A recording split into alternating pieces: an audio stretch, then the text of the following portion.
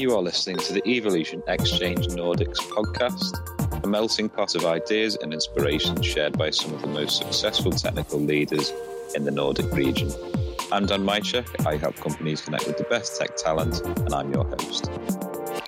Welcome to another instalment of the Evolution Exchange podcast. Today, I'm joined by Tav, Thomas, and Andreas to discuss designing your product's continuous feedback loop. So before we delve deeper into the topic, I'll work my way around the room with some introductions. So Tav, do you want to kick us off? Sure. Nice to be here. My name is Tav Klitgaard. I am currently a CEO of a Danish media company called Zetland. My route into that has gone through product development. I've been doing product development for 20 years, but I've been doing like probably 10 years as CEO and 10 years as product manager. So a lot of years like really high up in the helicopter. But I have been like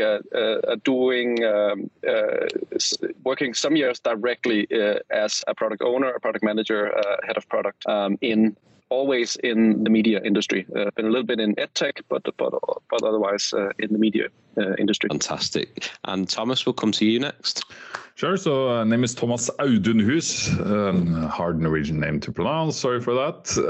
I'm currently head of product and marketing at Sørbot. Sørbot is a Norwegian but growing international hosting company. So we host websites and e-commerce stores for companies around the globe.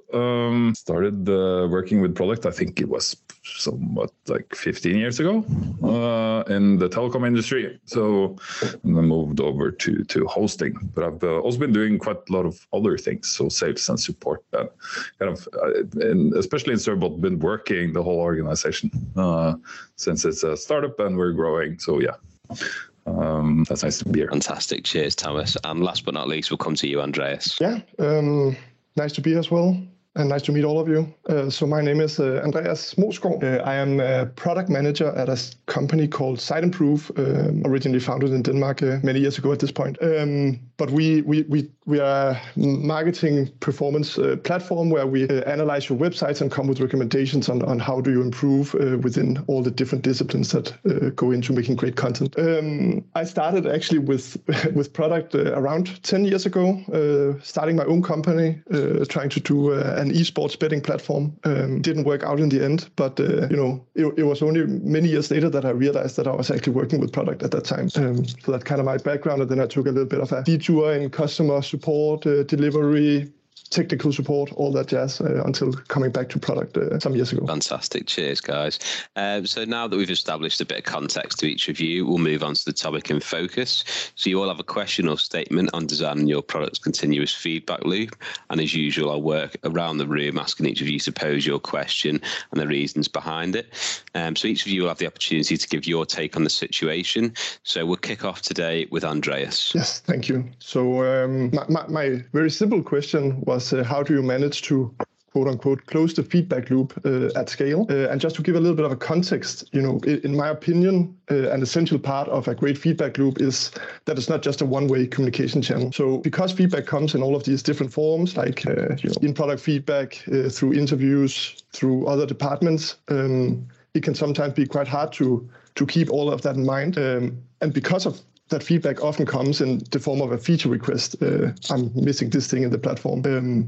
How do we make sure that we actually close the loop and actually figure out, well, what is the underlying problem that they're trying to solve with that request, so we don't rely on our own assumptions on it? Can I kick in here, Andreas? Because it's a great question.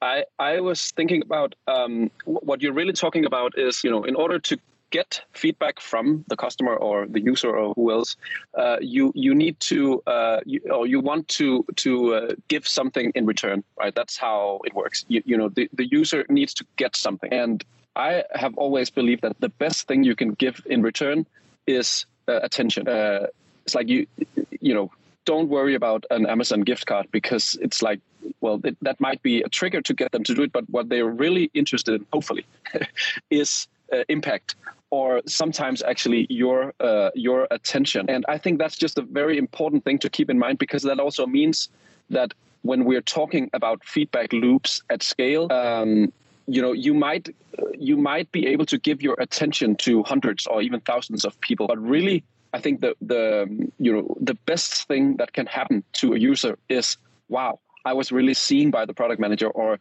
actually this idea that they just implemented, I actually gave that idea to the product manager only 3 days ago. Wow, that's fast that they could build that. I mean, that's the best experience that you want to give. And so I think that is just thinking about what is actually the return of the investment from the user. I think is always the key here. And I think just oftentimes the answer to that question has to be impact or attention. I can't say I disagree. I'm also not a fan of Amazon gift cards and whatnot.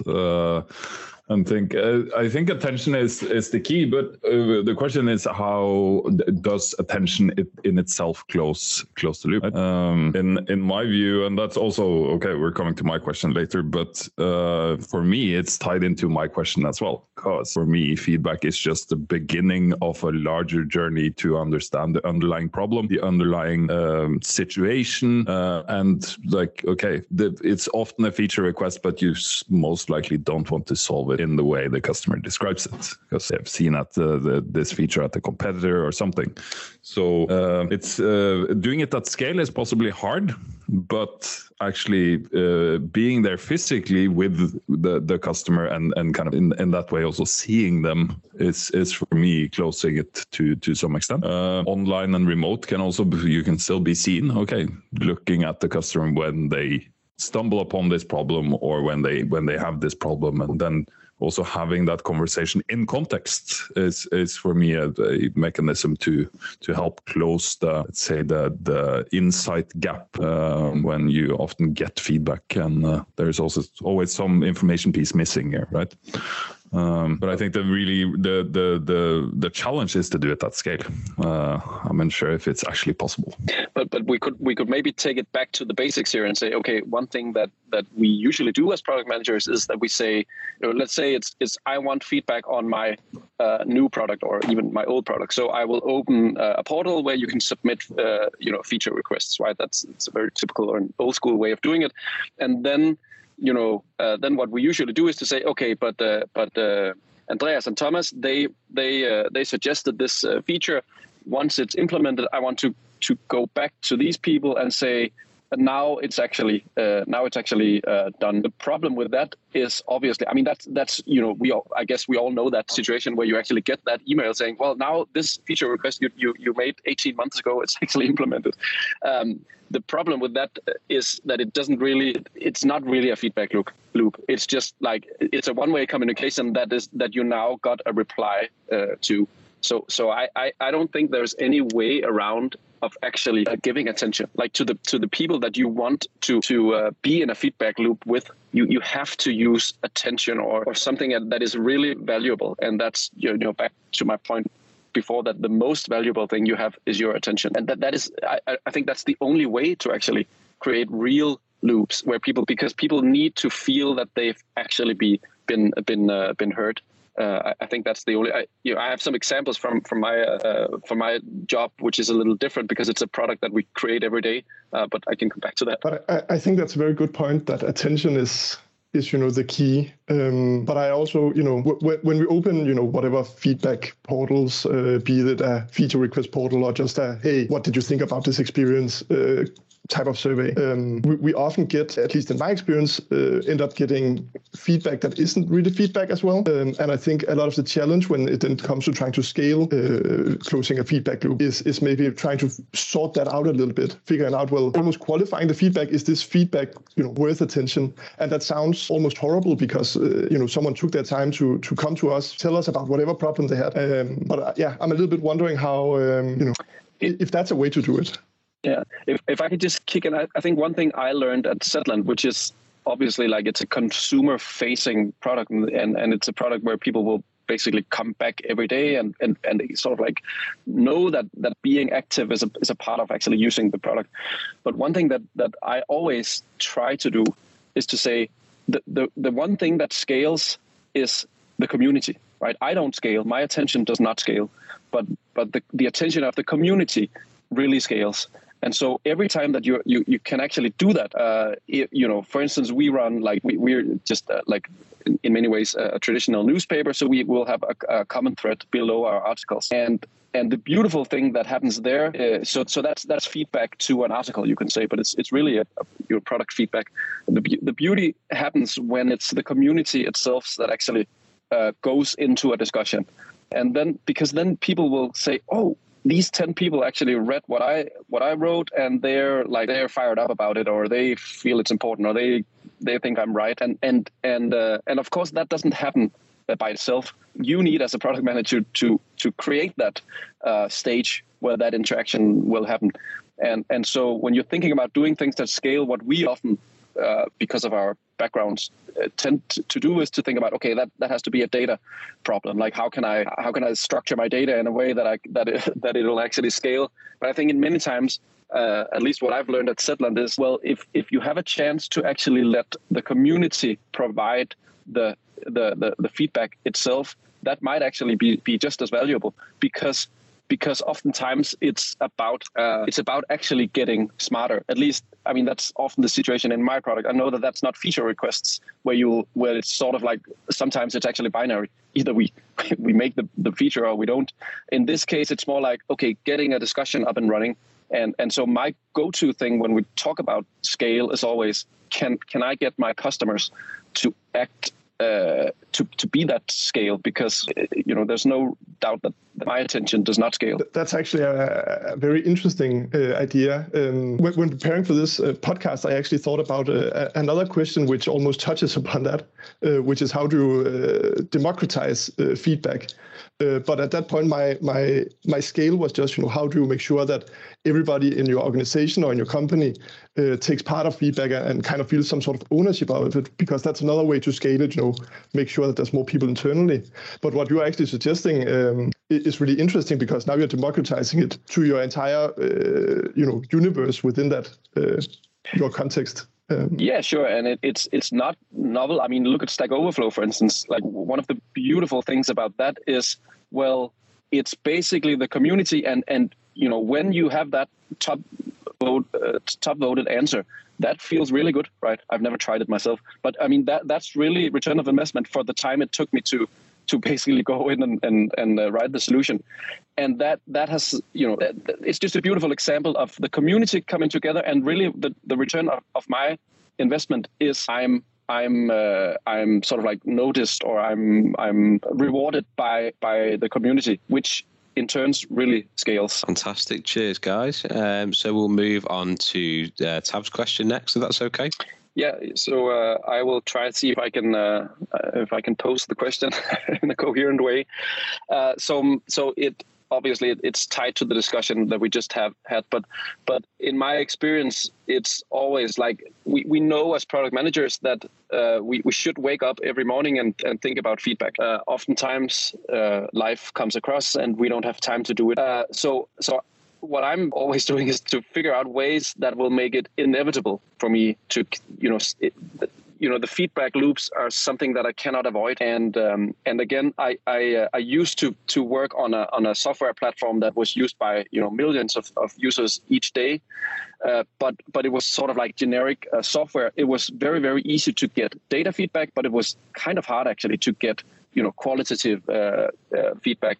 But on Zetland, which is a product that has, I would say, feedback affordances built into it for many reasons, not because I'm a brilliant product manager, but for other reasons. It often feels like the feedback is sort of like you can't, even if you wanted to, you couldn't avoid getting into these feedback loops. And I think that's something to strive for. Also in other types of software, like you want to do, just as you want to create viral hooks to do the marketing in your product. I think we could look at it as if we wanted to build feedback hooks in the product. Like, what is it that would make a user think about, okay, can I engage in this?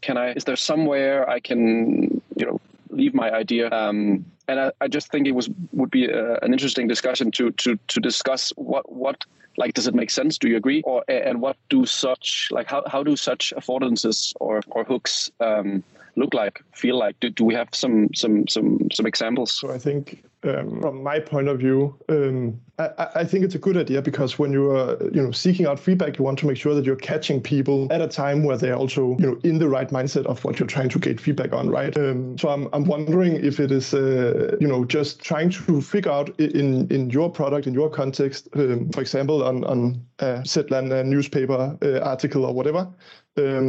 One of your goals might be that people read it and then they also read the next one, right?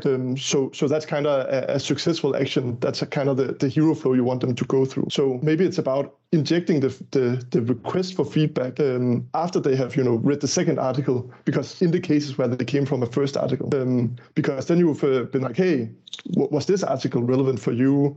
Did we suggest the right thing to you? And then people will be more likely to be like, yeah, this was great. That's at least how I see it. I agree that so context is really, really important. But so feedback, okay, you can have quantitative feedback or qualitative feedback, and I think you for the most part need both. So I truly believe in kind of micro feedback and micro feedback loops, where you, instead of going for the qualitative feedback loop where you want them to answer a question or kind of going into details, instead injecting into the product micro feedback opportunities. So, okay, you do it for the first time they use the feature, and you ask, hey, how good was this experience? Yes, no, and you do it over time, because for most product managers, a product improves, it sometimes also degrades in quality and how much value it provides. So then you can, sort of structure it, but you can also figure out, who is actually invested here.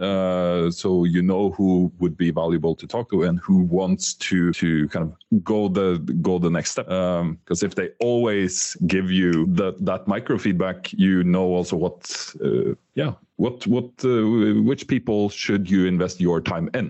Because as you grow and get to scale and you get millions of users or whatnot, you will always have more people, or usually more people, wanting to raise their voice rather than too few. So I think your own time is scarce. The community, your customers' time is not as much. So starting at least getting kind of micro feedback and doing that a lot, instead of focusing on that one big survey or something like that, because that takes time from the users as well. Sure. I think one of my own answers to the question of how does a feedback hook look like, I think it has a lot to do with the discussion we had before about feedback is a transaction. Like, it's something I do because I gain something from it. If I didn't gain anything from it, I would never do it. And it's not monetary.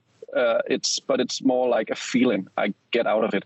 And I think so. The way to create a feedback hook, or at least one way to do it, is to show, make it apparent what is actually the return you'll get, and just show it. Don't tell it. Don't say you'll get a gift card from Amazon, but say this woman gave feedback last week, and that actually led me to call her. And here's the discussion we had around, or something like that. That is something that people, wow. Will the product manager actually call me? I really want to do that. So that makes me want to give feedback. I think what we are trying here, because again, we have this type of product that we create every day. So we're trying to make sort of like buckets or a toolbox of things where we can take up and say, for instance, if we write a newsletter email, we will try and think about can we inject something into that newsletter that will tell about what happened last time we asked the question. So you remember last week we asked this question, and this guy from Northern Jutland, he wrote back, and he actually had this great idea, which made me think of this, which made me call this source. It might be that we didn't even call him, but just mention him and say,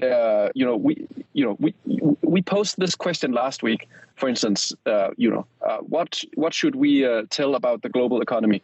And when I, as a normal user, I read that, I understand, okay, this is a request for feedback, and I think I don't have time. I'm busy. I don't want to do that. But then next week when I hear, okay, but this other guy, when he was asked that question, he actually replied, and he had this great idea. That makes me, one, it makes me really want to do it the next time, but two, it also makes me very, very interested in, okay, but what then came from that? Because I couldn't think of anything. So great that this other guy, he actually had a good idea. I really want to know what happened next.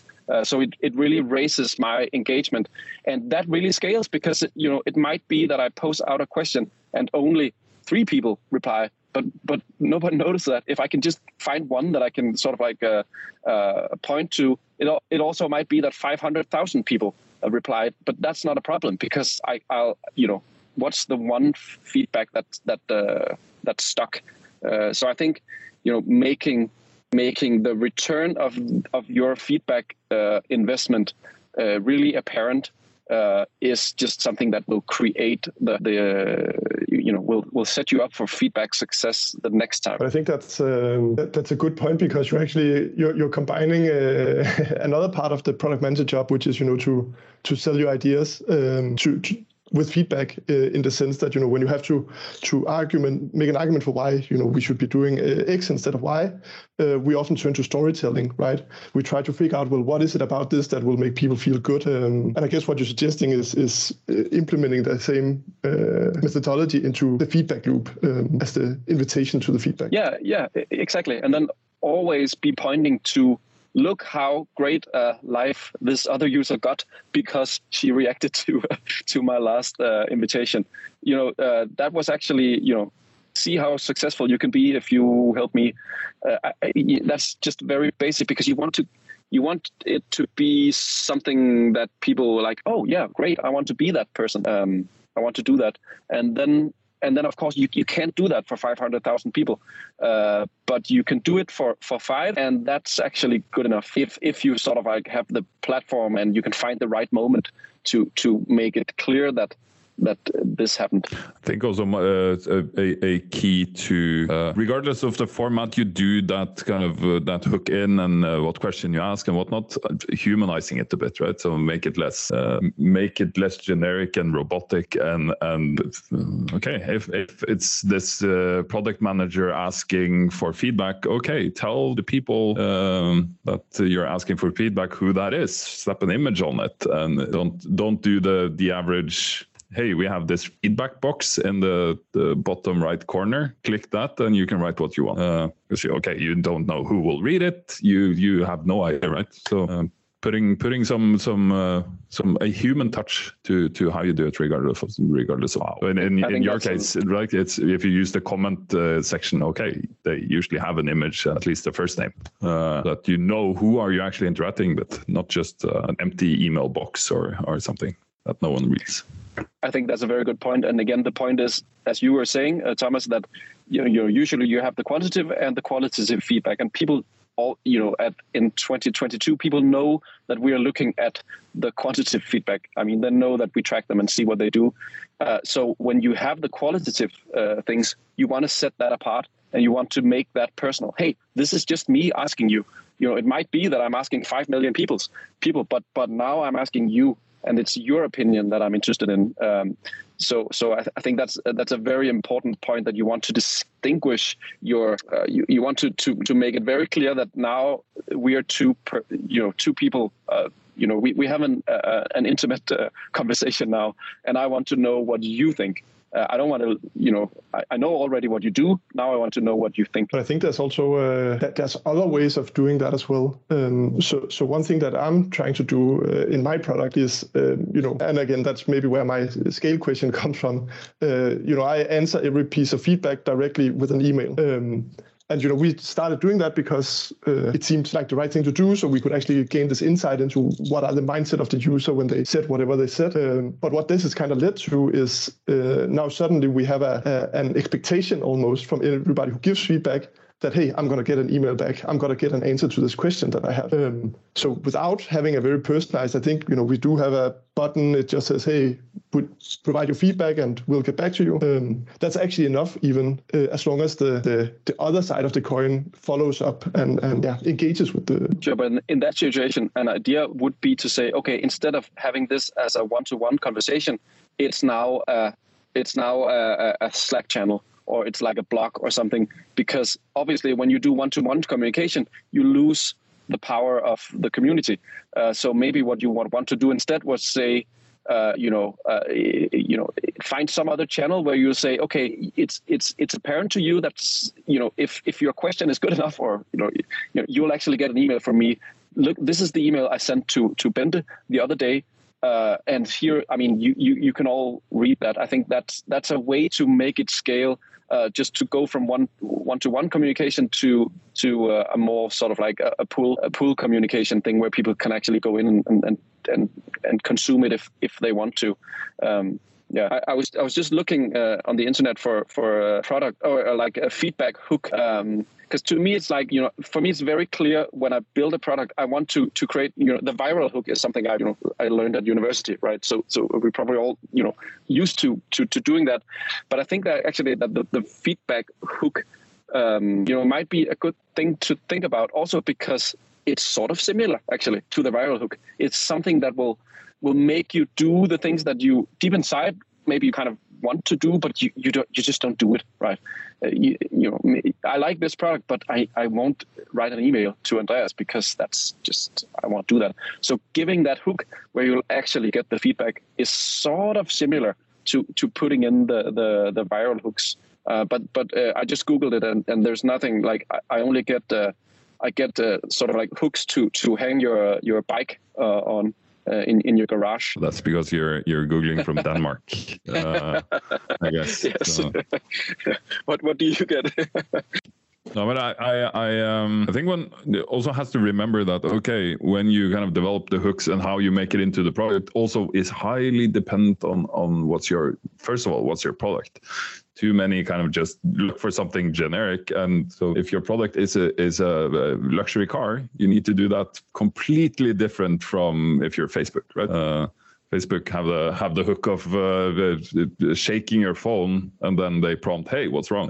If you do that, if you're Elon Musk and running Tesla, it won't work. Your customer group, your customer target group is completely different. They also want to be kind of hooked into giving feedback in a different way. I'm always worried when being in discussions like this that people tend to get too generic and kind of don't fully understand their customer, right? And how they want to get that feeling of ownership to the product they have bought or subscribed to or whatever they do. Yeah, I agree, and that's also why, like, thinking about this as a continuous loop. The thing we're discussing today is not how to get a customer to file a feature request. No, it's about how to get the customer to really feel like you are engaged in a continuous feedback, and that what I do and feel and talk about is actually important to this product or this company.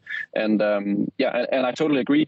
That will never work if you do something generic. I mean, that's the whole point of it. It has to be sort of like a conversation. It's not a mailbox. So I think one company where I actually recently had an experience with what I might consider a feedback hook was I had ordered some takeaway through Volt, which is like Uber Eats or DoorDash or whatever. There had been delays, and I was like, I'm gonna actually give it a bit of an angry smiley this time because I wasn't really satisfied. And I thought, that's it. I've done this micro feedback, and now I've said my piece.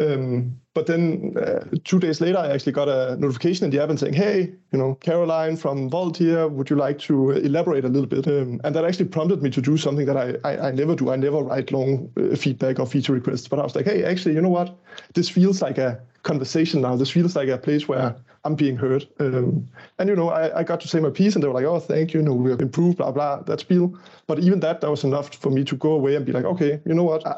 This bad situation was turned into something good." It's a very good example, and you might even go on LinkedIn and write, or whatever, another place, and write, this was great. See how this company does, and that's back to my point of saying you need to get into a situation, as Caroline did, where there's a chance that this will be one too many, because she's doing it for you, but once you go on social media or Trustpilot or wherever you do it and write about your experience, then it's going to be a one-to-many. I myself have like this thing in my calendar. While every Tuesday afternoon I'll talk to a customer, and the way to do that is that's something you really want to do. And I've always, from the textbooks that you should do that, but it only works when it's easy enough. So I have a system that will basically my calendar there every Tuesday at 2 p.m. there will be like a call with a customer. When that really works is when the customers are like, there's a lot of customers that'll get an email reply from me when they, provide some feedback, and I'll say, oh, that was interesting, and it's a generic email. Would you want to elaborate on that? And then I don't know, maybe 50% of them go say, okay, that would be great, and then I don't know, 10% of those actually make it to get a conversation. But it happens quite often that I see on LinkedIn or on Facebook that people will actually make posts about that. Oh, well, today I actually talked to the product manager, or now it's the CEO. Wow, it's a really an easy company to get in touch with.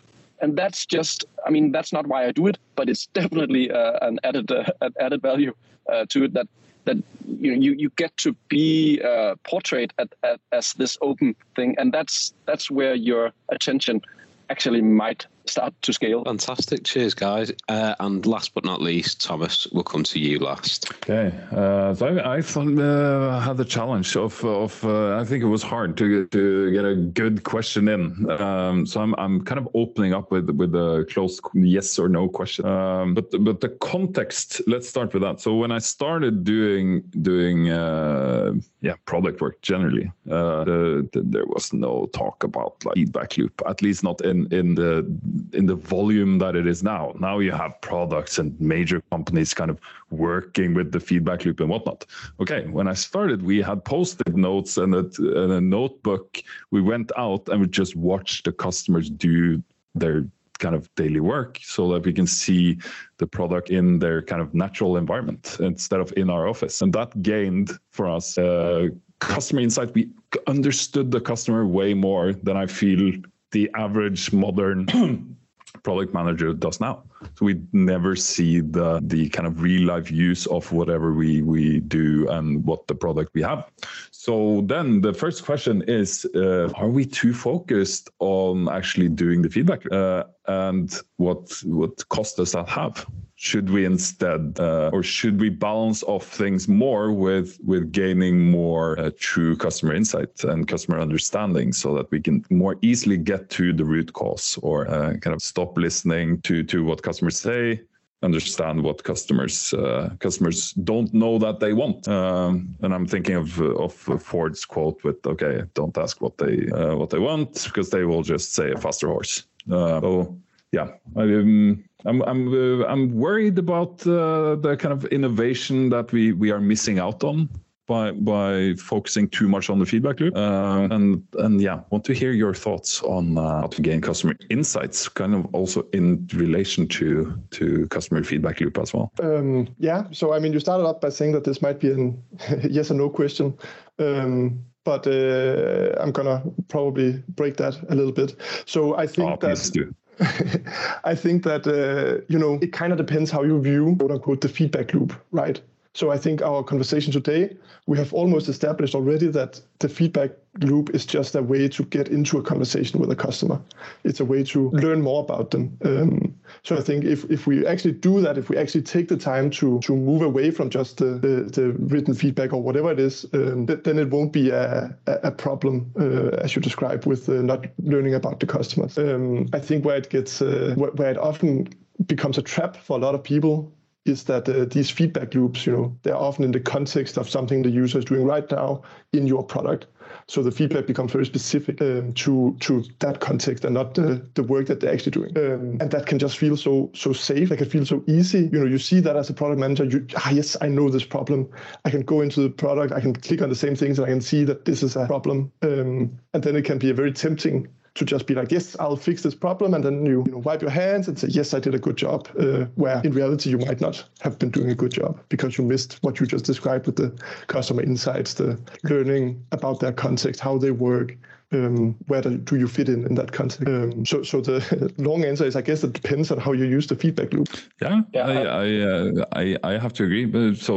But it's interesting that so many talk about feedback loop, and I'm another context. I'm reviewing and interviewing people for product positions at Servbot now. Everyone talks about feedback loops. No one says, I want to understand the customer. So maybe we also have kind of a product industry problem as well. Maybe a small example that I've been really, really happy about, because I totally understand the question, but I also agree with Andreas that maybe it's because it's a wrong question, because there shouldn't be that distinction. Like if it is a real product, if it is a real feedback loop, well, that actually means that, why would you want to have a loop if it wasn't to go deeper and to actually understand what's happening? So if it is a real feedback loop, I would say, well, then that should happen. I just wanted to maybe just for inspiration explain my weekly phone calls with customers, because I think they're actually an example of exactly what you're asking about there. Because so we are a subscription business, and that means that one of the biggest reasons to churn, like every other subscription company, is, well, I don't use it enough to pay the price, and that's probably 80% of the reasons for churning we get. And so what I've been doing the last 2, 3, maybe 4 years is once a week call a customer that recently churned, and they will always have that same reason, but you can't use that for anything. You have to do a qualitative interview, and what I do is basically talk to them for 20 minutes, maybe sometimes only 10 minutes, and I will understand. Sometimes it's because, well, we didn't fit into their daily lives. Sometimes it's because, well, I lost my job, or sometimes it's because I moved and I no longer commute. But you will never get that if not actually asking those open-ended questions to the persons. And then, of course, you use the quality or the quantitative data to say, okay, it's 80% of my customers. It's a real thing, but I'm not satisfied with that. I have to call a very, very small subset of those. But then once I have been doing that now I've talked to hundreds of them, I start, there's definitely patterns. And oftentimes, most Tuesdays, it's like, okay, that was 15 minutes. I knew everything already. But even at that point, it's like, okay, but let me get that voice into my head once a week. How my product fits into a real daily life. And I think, if you can get to that point on the basis of some quantitative data, and then go into that and say, okay, I didn't call this person because she was a special person, but I actually called her because what she said is what like 80% of people write. Now let's get into the more details, and then let's do that again and again and again and again, because it is the most important thing for us to understand. I think, to me, that has just been something that I set up and will actually force me to once a week to actually have that conversation with that customer. It's just a tip to basically have that. The people who churn, just I read through all their comments, and I'll just have a spreadsheet in Google Docs where I'll do a check mark, and that shoots an email to her, and it'll say, do you want to expand? And then you can book a slot in my calendar. And where the beauty comes in is that there aren't a lot of slots in my calendar, so the customer will click it and say, great, I want to talk to that guy. And then, I can't do it that day, and no, not that day. So it will always scale because I decide. And then once I call the customer, they're always happy, because it's not me who booked the appointment. It's the customer herself, or the used to be customer. So there's always they always pick up the phone, which is amazing. So it's just a tip on how to do that. I think it's a really good thing to do. And especially just assigning that time slot, because that is probably the hardest thing. Find time in your calendar to do it. Exactly. But it needs to be in the calendar, and there's a phone number there, and I just need to call her, and she will always pick up and say, oh yeah, I'm waiting for your call. Great. Exactly. Yeah, for sure. No, but I still feel like I'm in my work right now, still missing that component of understanding everything underlying. And I'm still kind of, I have a feeling that talking to customers is not enough. You have to kind of watch them and you have to see it, because they will add their assumptions. We as product managers add our assumptions, try to fill in the blanks, and we can fill the blanks completely wrong. And no one actually has the answer. So you have to go deeper maybe than they can actually give you in over a phone call or a meeting or whatever. I think you actually have to understand it more deeply. I have the example from years ago. Okay, how do you make the best to-do app ever? Right? Okay, you go into a family if you want to kind of solve the family to-do problem, and you just become the app so that you can feel the customer's frustration. You can see why it happens, when it happens, and that gives you more customer understanding than just talking to them. Because the problem is also what frustration, what problems stick after a week or 2 weeks or 3 weeks after they have felt that frustration, because that's also fresh. So it might not be accurate once you actually get to the point of having a deep conversation. But I think there's also there are techniques to at least help alleviate that. So you may have heard about Teresa Torres, who wrote a book on continuous discovery. She talks a lot about how do you actually interview people. And her point is very much that, you shouldn't ask people, what is your problem? You should ask them, tell me about the last time you tried to do this thing that, caused your problem. So it becomes a thing about storytelling instead. And what we then try to do whenever I'm doing this with customers is I often encourage them to, share the screen, click us through it as you tell the story so we can see it. And that also helps them kind of remember, what was the flow I was in, and so on. So we are really trying to observe through storytelling, again, because, we do live in a post-COVID world where going to a customer and looking at them is not always that easy anymore.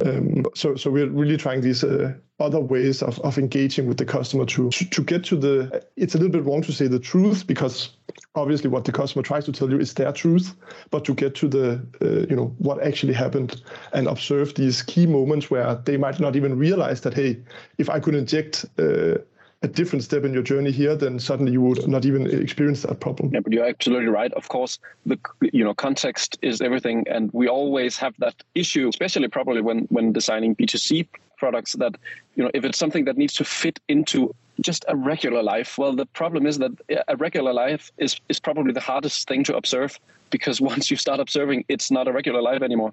And so that makes it oftentimes much easier to do B2B, because, okay, you sit there, you're at work. Would you mind? I'm just here behind your shoulder. Not at all. That's an easy situation to observe. But for instance, like just now this week, I'm trying to test like how, tell me about your usual day.